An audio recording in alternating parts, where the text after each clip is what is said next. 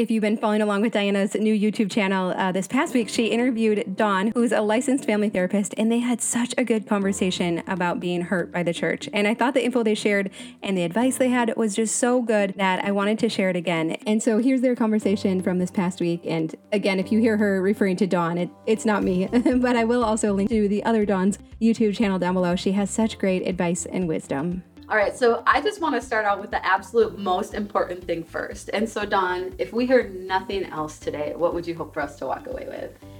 Definitely that all of your experiences, your feelings are true and valid. So regardless of what you've walked through with the church, we just want to say that it is valid. And sometimes those experiences are invalidated, especially by those in power. So we are here to do the work of validation for you, that it's normal and okay to be where you're at, and we're hoping to offer some solutions. And some of the comments have said, as we've kind of been digging into a Bible study here online, I've been hurt by the church. I think that's kind of the way we can kind of sum things up. And that can look a lot of different ways. It might mean we were hurt by members of the church. It might mean that we were hurt by leaders in the church. I know one person said, my family, it was actually my parents. I saw, my family hurt by the church. And so again, that can be kind of broad, but maybe some of the things that we walk away with are shared experiences. And so, I think one of the biggest things is usually a betrayal of trust. This is a place where I've come, I kind of let my guard down a little bit. I was looking for leadership. I was looking for spiritual answers in my life. These are big questions that we're answering in the church.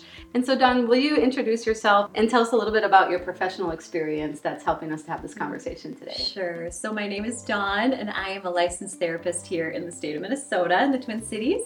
And I've been practicing for 20 years, which feels really like I can't say that. I'm too young to say that. But anyway, it's funny because my specialty, which is not one that you'd want, is actually healing from emotional and spiritual abuse, and kind of looking at, how can people really become empowered to live a healthy, full life, regardless of what others have chosen to do or not do. And so it's really exciting when you kind of get in touch with what you can do, even though we can't control other people, and we can't, help the experiences that sometimes come our way, we can always overcome them. And so there's so much hope in my work, and I love it. So in your work, Dawn, when people have experienced some sort of spiritual pain, what tends to be some of the big things that you unpack in your practice? I think the number one thing that most people wonder about is if they are crazy. Yeah. That is probably the number one question that I get. They'll come in for their first session and we'll spend 90 minutes together and they'll unpack everything, and I'll make some reflections along the way. And I kid you not, almost every time at the very end, they'll say, so am I crazy? And so what they really need to hear is know that, how you're experiencing this trauma or this relationship that went south or whatever it looked like, your experience, once again, is true and valid. And there's nothing wrong with us for having a normal reaction to an abnormal event. But often what these people or these institutions sometimes have going on is that they make us feel like we're abnormal responding to a normal event. But in actuality, the reverse is true. And I think it's probably, we should say, we're not judging, we know that pain in churches, there's two sides to every story, and so we're just hoping to help process the pain that, some of us carry around as a result of things that have happened. And ultimately our goal is that there would be confidence restored in being a part of the church family and receiving leadership in our lives and being able to move forward without any hindrance. Yes, exactly. And really, truly, if we have a healthy understanding of boundaries and what we can and cannot control and what we are responsible for and what we're not, that would say that really all we can control is our response and our reaction. And so we can release, those people that haven't really brought a lot of life to that relationship. Yeah. And, we can move forward. And so again, there's so much hope when we realize we don't have to have that baggage all our life long, and it doesn't have to define us. Yeah. And I think, Dawn, probably the most difficult part for someone who's been hurt in the church is then I feel like you're left to resolve it on your own. Mm-hmm. Like often, maybe you even try to bring resolution or restoration to that relationship, but a lot of times I feel like there's a power differential or there's something unhealthy happening there that prevents that from happening. And so how do you kind of walk with people then in bringing healing in kind of a one-sided dynamic? That's a tricky one. Yeah, because I feel like when we try to resolve it the churchy way, like let's just get real, like the churchianity way is really just going to that person and, you know, doing our due diligence. And we can do that. And I think that's important. We should. And it may not go over so well, you know, given the personality or whatever the situation might be for that person. And so then the question is, well, how do I experience, first of all, healing and then closure without that person's consent or participation? Right. And that's something that I really try to, first of all, listen and validate, which is, of course, what we're saying today, that, you know, your feelings are true and valid. That's a form of validation. And then secondly, to really invite Jesus into it. And you know, there are some practical tips that we can share on that too. Yeah. All right, Dawn, so let's get practical. Because I know for some people, even this topic is maybe making them emotional right now, you know, or you see a church sign or you hear about so-and-so, you know, like these emotions are real. So what are some practical ways that we can start to move forward? Yeah, I think number one for me would be to just really accept the challenge of, I'm going to address this head on, and I'm going to believe that my heart and my life are worth overcoming this. You know, number one, to just really directly sort of commit to resolving it and receiving healing. And then secondly, I feel that it's really, again, that invitation piece of, okay, Lord, let's walk through this together. They say that healing from trauma is all about telling the story.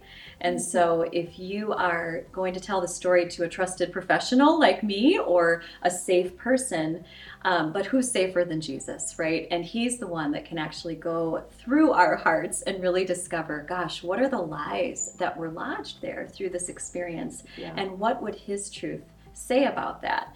And sometimes that can be a journaling experience. Sometimes that can be just a worship experience. But some way of externalizing the emotion and the story is often helpful. I know that in the past when I've experienced pain, especially if it feels one-sided, you know, that I don't have that ability to have a conversation or try to bring resolution, man, writing a letter that you don't send.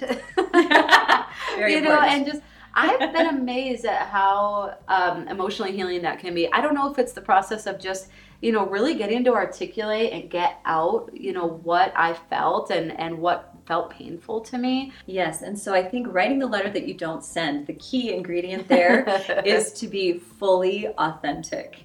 So I thought you were going to say don't send it. Like, because I did an email one time and I started to put the person's name in the two and I was like, oh goodness, no. Last thing I need is to accidentally get done and hit send at the end of it. So maybe not even an email, right? Let's just like get a pen and paper. I have a notepad on my phone, but yeah, okay. So not sending it is key, but the second key? Yeah, the second key. The second most important thing, I think, is to be fully authentic. Okay. And so I know this sounds a little strange coming from a Christian counselor, but I say to people, let it fly. Whatever words you need to use, however you need to just say it like it is. Get it out there. This is about saying whatever you need to say and not worrying about consequences, because we're never going to send it. So it can be sort of healing to just be super real, super transparent, super authentic, and to not worry about crafting it in a certain way. Yeah. And I did feel like that helped me to validate my own feelings. Because I said, when you did this, because usually in a conversation you don't want to say you know? Right. But when I wrote my letter, I did. I was like, when you did this, this is how I felt. And I felt hurt and I felt betrayed.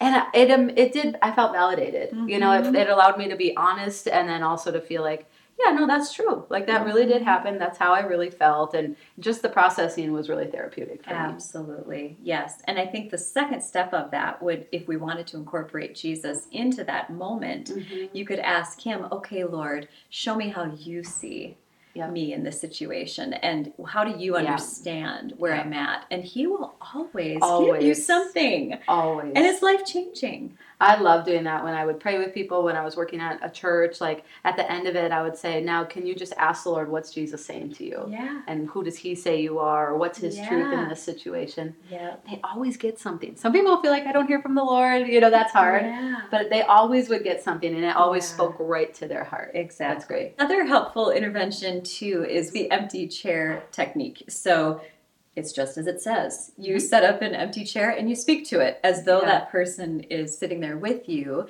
and you share your heart. And again, let it fly. Be real. Don't hold back. This is a time to really just get it out there. And that can be helpful, because it's a grieving process too. Yeah. And so the empty chair is traditionally used for grieving people, but I have found, gosh, it works across the board. I think that sounds great. But there is a layer of grief too that we may need to process, where you have to realize, gosh, this isn't what I thought it was going to be, or he or she isn't who I thought she or he was. Yeah. And, to really just release, like, goodness, this is really sad. Yeah. A lot of times too, maybe now we could just run through maybe a couple of dynamics that individuals might identify with. A lot of times significant moments have been celebrated, at this church or this place, and a marriage or birth or baptism, or these are really significant milestones in life. So as you mentioned, that is something to grieve. It's a loss, and it a lot of times comes also with the loss of community, which can be really difficult.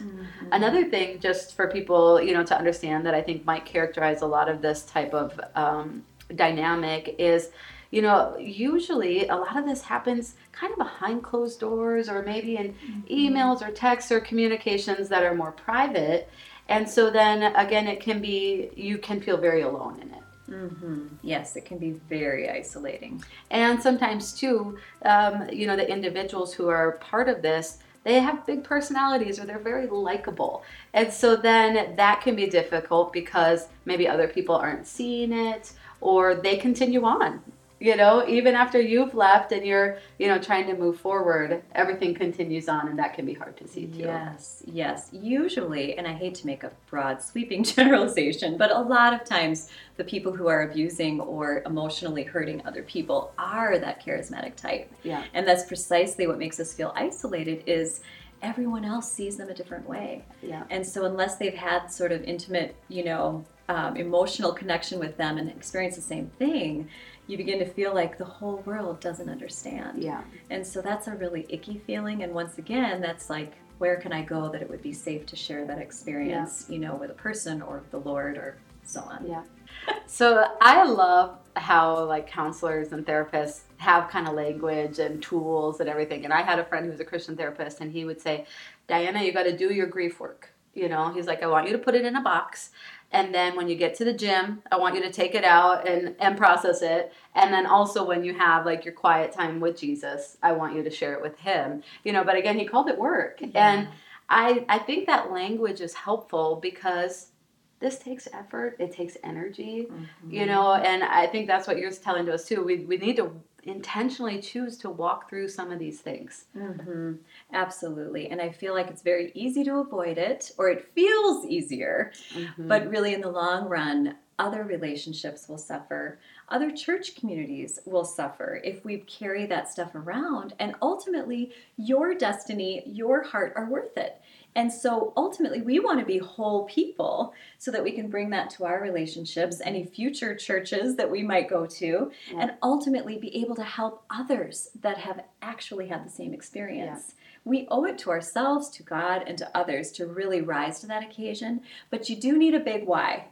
You do need a big why. And so you do have to really weigh what does the Lord always say? Count the cost. Yeah. This is going to take effort and intention, and I'm willing to face the pain and feel some discomfort because I'm worth it. My heart is worth it.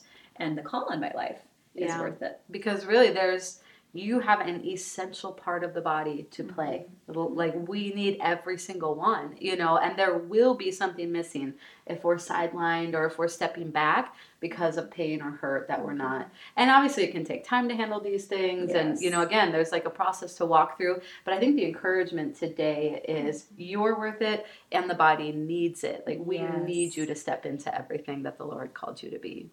I think the last thing that I want to mention, Dawn, and it's something, again, that's helped me in just different processes in life, is always praying for that person who hurt or offended me. And I've been amazed at also what that does to help bring healing to my own life. And I don't know if it just kind of gets me outside of my own pain. It helps me remember that they're a human as well, and that they've walked through stuff, they have hardships in their life. And somehow that's always helped also to kind of unhook some of the bitterness in my life. Absolutely. So a whole different video could be about forgiveness and how really Next week. forgiveness, we'll tackle that. Yeah. But forgiveness is ultimately for the forgiver. Yeah. And so finding compassion is the first step. I will just say, though, as a caveat, I think it can be tempting in the church to jump to forgiveness and not deal with the pain. And so obviously I'm all about dealing with the pain, right? And so I get a little frustrated or sad when I see people jump to the forgiveness because they feel like they have to. Yep. And I think I'd rather have people consider that it's a process, and the Yep. beginning process is actually dealing with your own pain. Mm-hmm. And over time, we'll be able to find compassion for that person. We can pray for them, certainly. Yeah. And then, see them as a human. Yes, all of Yeah. this is good. And sometimes we need distance from somebody like that too. So whether the relationship is intact or not, if they haven't changed and they're consistently picking the scabs, so to speak, that really holds us back. And so really prayerfully considering what degree of closeness is good to have with this person given the work I need to do. Mm-hmm.